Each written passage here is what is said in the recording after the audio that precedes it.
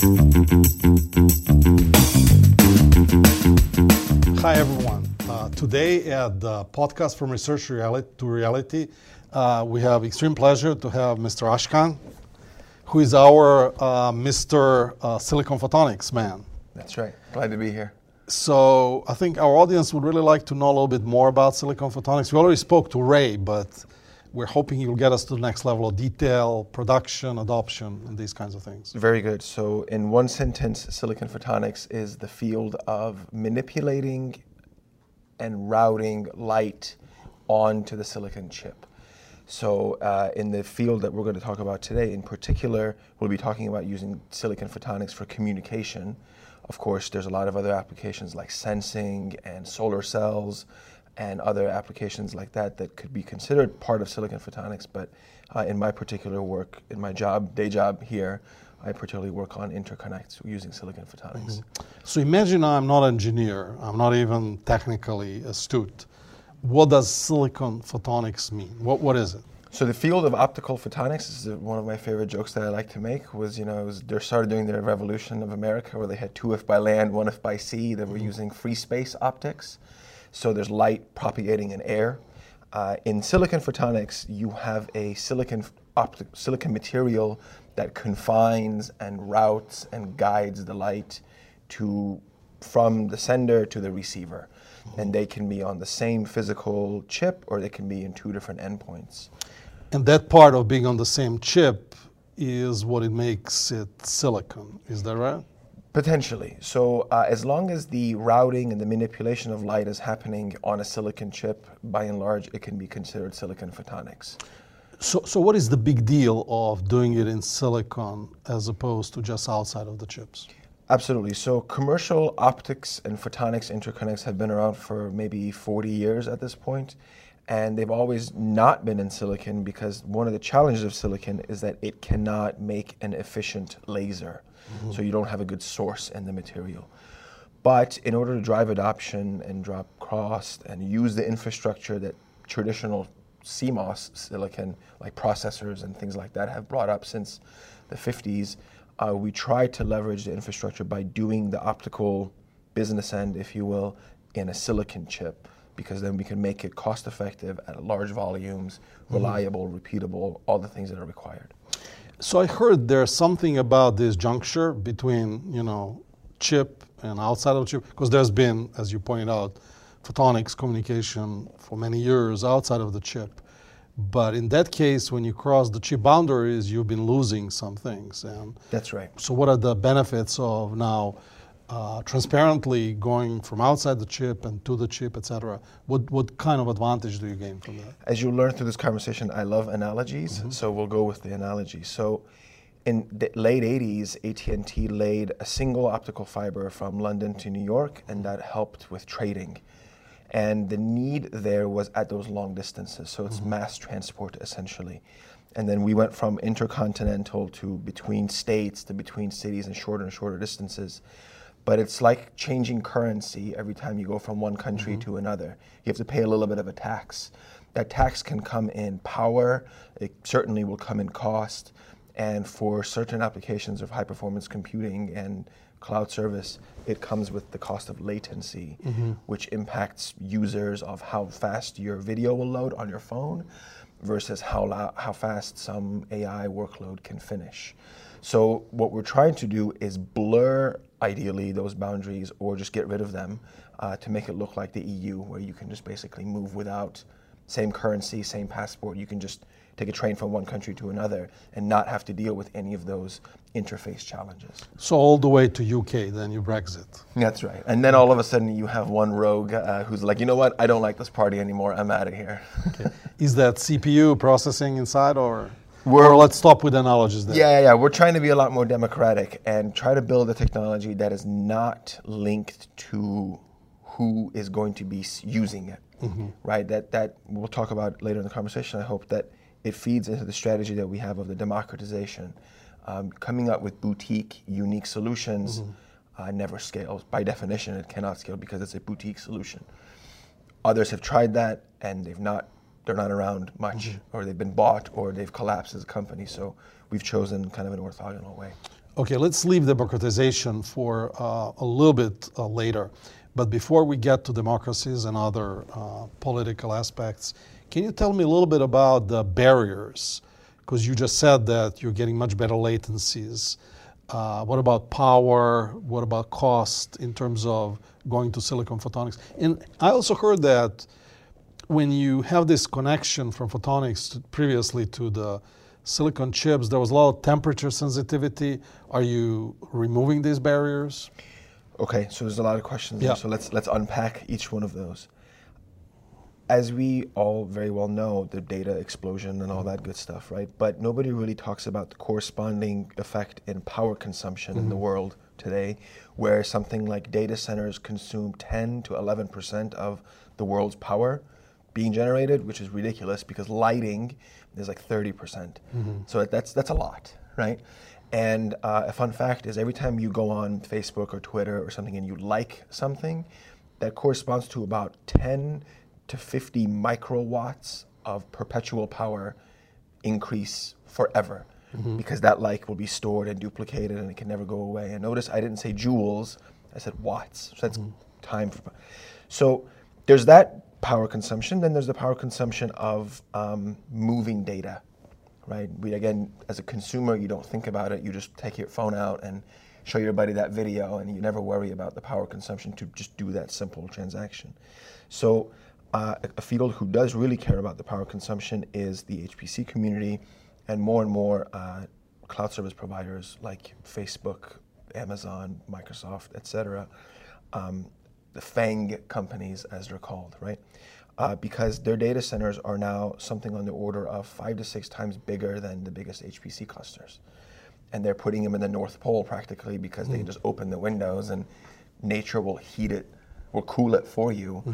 But it's starting to get to the point where it's actually making an impact on the ecology of the area because they're heating it up. They're melting things. You are heating nature. Right? So it's not for free. So we really have to start looking at the power consumption, and in a typical system, doesn't matter what it's used for, you'll be spending roughly 20 to 25% of your power budget just on communication alone. And as these systems become more dense, meaning more processors, doesn't matter if it's CPU, GPU, neuromorphic, vector, gets shoved more into the box, and there's more memory that gets pushed in. You're looking at these individual servers that consume 100 kilowatts, 200 kilowatts pretty easily. That's a very dense, hot box. And adding on top of that another 50% increase because you have to deal with the power consumption of photonics or your interconnect is simply a non-starter. You cannot build an exascale machine like we're supposed to fit into the power envelope that it's supposed to with such high power consumption for your interconnect. You'll need a nuclear reactor essentially. So we need a 10x, if not a 20x reduction in power. That power consumption comes from the fact that traditionally there's been this very hard boundary between here's where it's optical and here's where it's electrical. And these chips that are on the board have to drive tens of centimeters of trace to that boundary. So what we're trying to do is nothing ridiculous and like rocket science. It's pretty common sense to just bring that boundary closer. Obviously, like just don't go that far.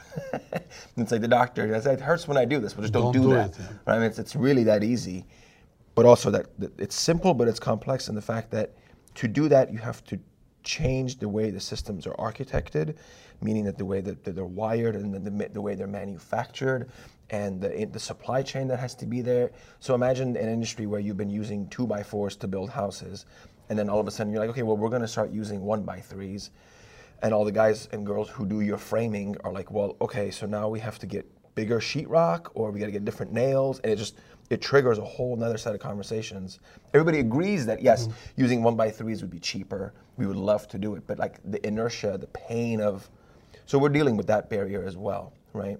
Everybody understands, yes, gosh, I'd love to do it, but because there's not a supply chain, there's not a robust enough system of people using it, ecosystem, if you will, it's hard. But as HPE, a systems company, we're ideally the best positioned in the world to drive this kind of a change because we sit at a vertex of technology, supply chain, manufacturing, software, and market ownership, to be honest, to drive the vision and make it actually happen. Because if we can flip a third of the market to do it and they start reaping those benefits, it becomes kind of like keeping up with the Jones. What about this temperature stability that we somehow skipped? Right. So, like I said, you asked a lot of dense questions, so thank you for reminding me on that.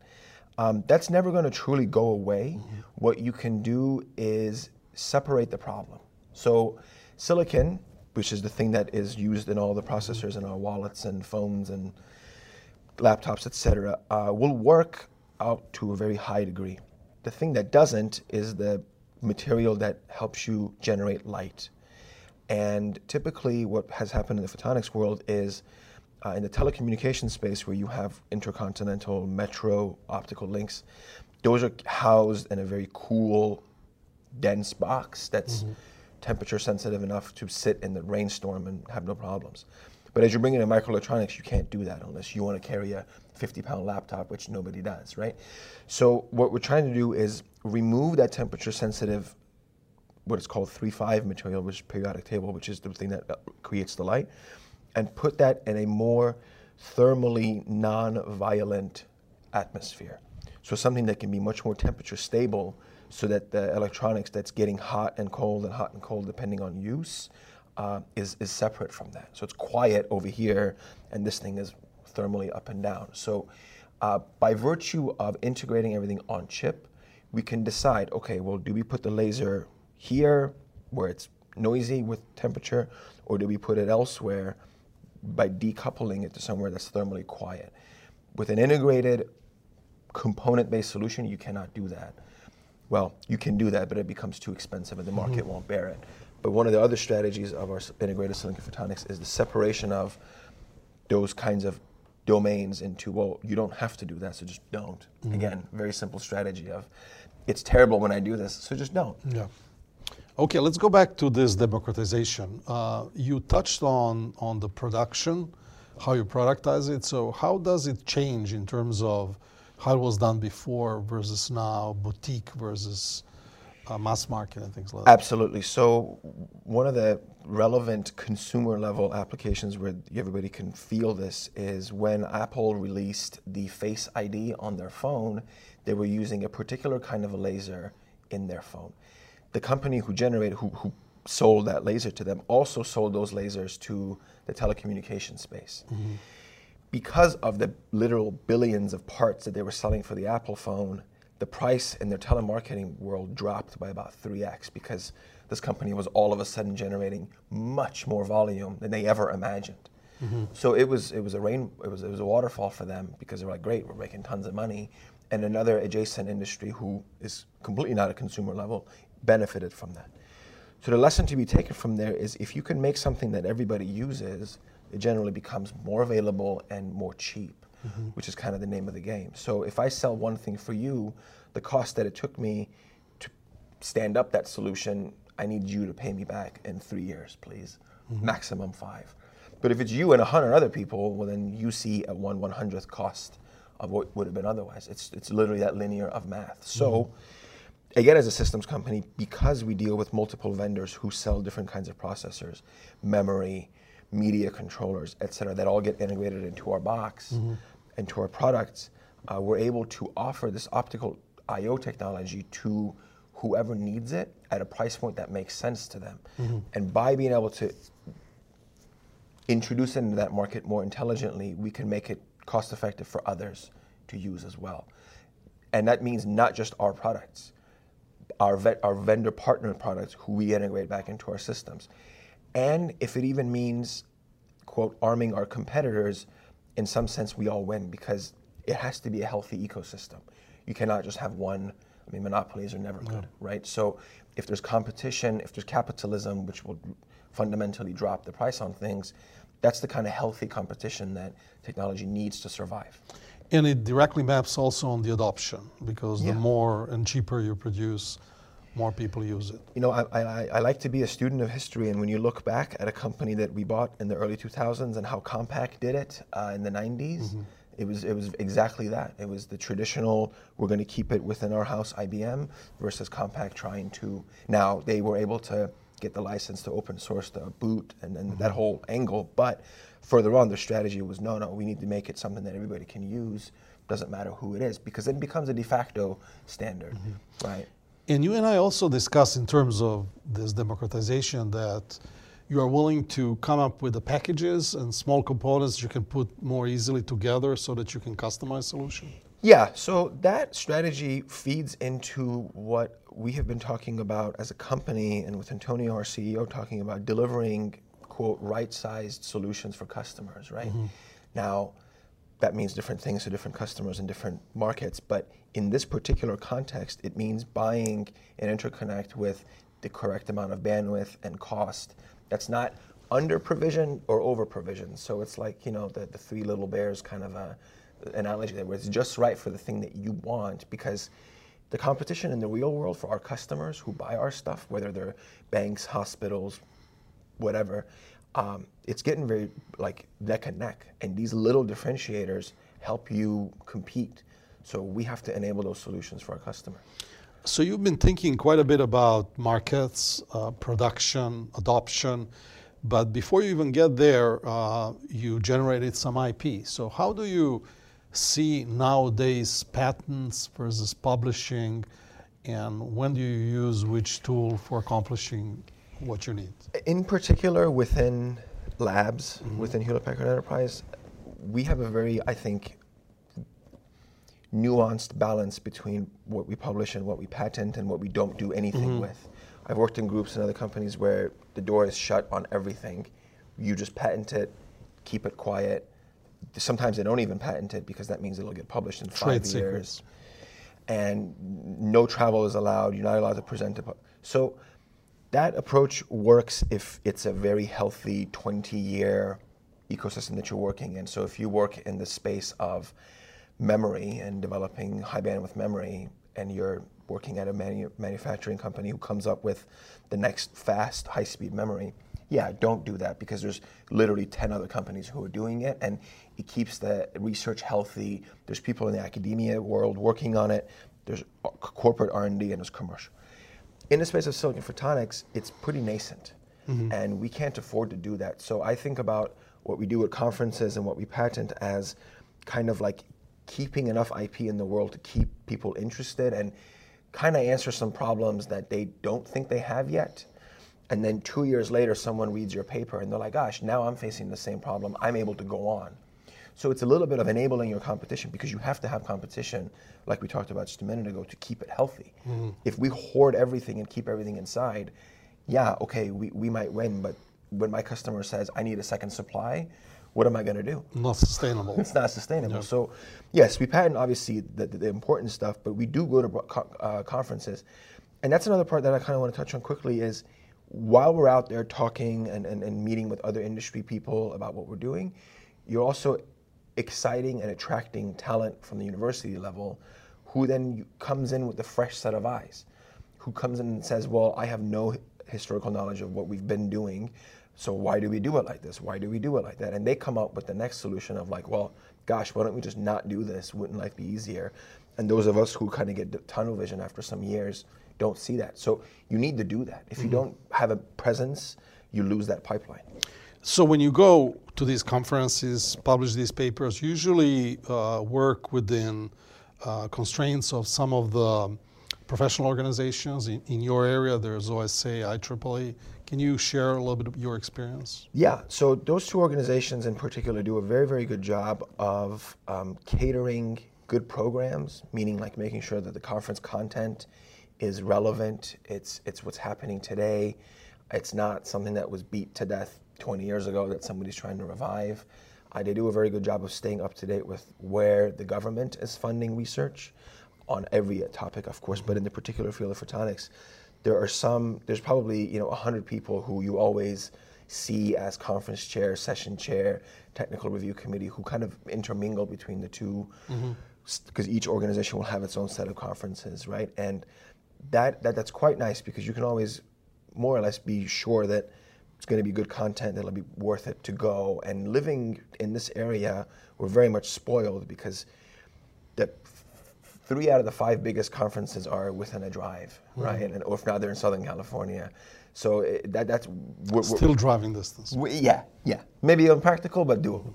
But it's nice because we're quite spoiled, and there's a huge density of people, and so there's local chapters of each of those organizations too that they'll have photonic societies, just like they do for every other discipline, where they will do individual talks, like once a month or twice a quarter, kind of a thing. Like, hey, I know someone from Facebook, so let's call them, and they can just come talk about what they're working on. That's another great application of getting people to kind of talk to each other, getting competitive companies, people from competitive companies in the same room to maybe get a little friction, maybe get some disagreements, which would be nice. Yeah. Right? Someone says, "Oh, I think VCSELs are over. You guys are never gonna, survive 2 more years." And have someone say, "I disagree. We have a whole company and strategy behind that." And so that's the kind of competition also that's quite helpful that you also are able to get from these organizations. And again, lastly, student involvement is quite important. What I found, I still remember when I was in grad school, it wasn't that long ago, I'm quite fresh, right? Seeing talks and technical talks and getting the latest and greatest research you don't care about that because you're in that world all day long. People are coming to your university all day long. Mm-hmm. You're able to get a job, right? That's really nice.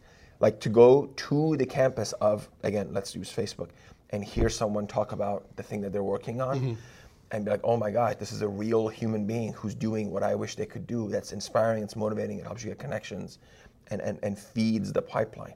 That's a very important thing in research. You have to have the healthy pipeline because universities have this privilege of working on problems that might never, ever get to the consumer level, right? There's 2 axes, there's useful and interesting, mm-hmm. and they can be 100% on the interesting axis, whereas we as companies with today's market don't have that privilege of just working on gee whiz ideas that might be fun. But if you're a professor, you have a student, go try to do something cool, mm-hmm. and nobody's going to tell you, why are you working on that? It's a waste of time because it's your job. So these organizations help bridge that gap between industry and academia. So you mentioned about being spoiled. We also have 2 microcosms here. We have Silicon Valley, and then we have San Francisco and probably other areas. So you have experiences with all of them. Can you tell our audiences what are the benefits and potentially downsides of either? Okay, so I feel personally motivated to answer this question. So the benefits are that you're always going to find the right person to do the thing you need them to do. So let's say you want to come up with your startup idea, mm-hmm. It's easy to get funded. There's venture capitalist companies less than a mile away with millions to go, right? Mm-hmm. Certainly in San Francisco as well. But let's say you need a CFO, well, there's someone you can find. Let's say you need a mechanical engineer to design a housing for some sensor you're building. Yeah, you can do that. So the depth of access to talent is incredible here. And breadth. Yeah, mm-hmm. Right? Yes, absolutely. So you're able to find that for what I consider a cheap rate because you don't have to physically move someone over mm-hmm. or teleconference them. Like you just pay their salary or part of their salary because they're consulting or something like that. There's also a lot of career mobility. It's 95% software in the Silicon Valley, I'll admit that, which allows a lot of fluidity between, I think the average retention rate is 18 months, which is nothing because, it's nothing from the hardware world because in software you can do 100 projects in 18 months, 1 a week essentially. Mm-hmm. But in hardware, you're lucky if you get 1 run done, mm-hmm. right? So it's just by nature, it's longer and more expensive. And that points to where VCs are, or research by anybody, government, venture capitalism, whatever, is being funded because they want a quick turnaround, right? When I go to someone and say, well, look, we're going to start this work and maybe in 2 years we might have an answer and it's going to cost you 10 million, let's say. Okay, that's one bet you can make. The other one is 6 weeks and I have a lot more confidence because it's software. Well, you're going to take the short bet because you want to move quickly, right? Mm. That's one of the disadvantages of being in this area is that it's become very software dominated. There's a few companies that have the war chest, if you will, to do hardware. Luckily, we're one of them, which is why I'm gainfully employed and happy about it. Because you need that, obviously. You have to have the hardware to do the thing that the code runs on.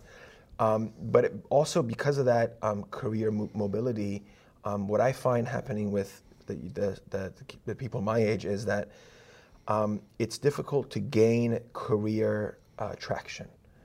because if you're constantly moving every 2 years, you're not getting to dig deeper.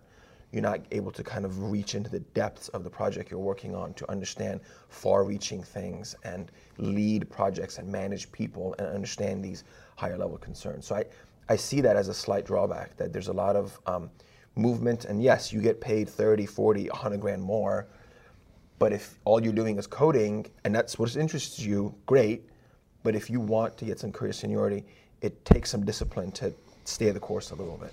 Very interesting perspectives. For Clojure, I was just curious, your background, you are of Persian origin. Can you tell us about it's very old nation, and what is the characteristic? They're very capable in math, science? Well, it depends who you ask, right? If you tell some people, there's the stereotypical things that you would hear about. But yeah, you're right. I mean, at this point, I think we're pushing 2,600 years as a culture that's been around. So there's some traction. Yeah. You know, so we've been around the block a little bit, and so that's nice. And there's a lot of history, and there's a lot of strength in that because we were some of the first people around. So poetry and math and those kind of things are kind of in the wheelhouse of what you would associate with the Persian culture as far as science and math goes, and we're pretty active in that field, right? And it was a real good pleasure for me moving to California from the Midwest, because hearing Farsi, the native language, from someone who I didn't know didn't happen until I moved to California, right? Because it was always my family members that spoke Farsi, and so here I can walk down the street or go to Stanford Shopping Center and like you just hear it in the background. It's like normal now, right? Before I'd be like, oh my God, that person's also Persian. Now it's like I don't even, right? So that's nice, and so that comes with some cultural familiarity. But the technical presence across Silicon Valley by Iranians is quite formidable, if I may say, because some of the higher people at VC, some of the people at large companies like Google and Apple and Facebook are actually of Persian descent. Some major professors at Stanford, Caltech, and Berkeley, and across other schools in Columbia, for example, are of Iranian descent. Someone in your field of work, Lutfi from Columbia, we talked about, who came up with fuzzy logic in the 20s, right? So in the areas of theoretical math, algebra, pure math, applied math, physics, that's kind of where the strength shines. Silicon photonics. And I'm trying to add that third as the last bit. So hopefully when it's all said and done, someone looks back and says, that guy talked a lot, but he kind of helped make a dent. He did something too. He helped make a dent, yeah. Thank you very much. Thank very you, interesting. absolutely.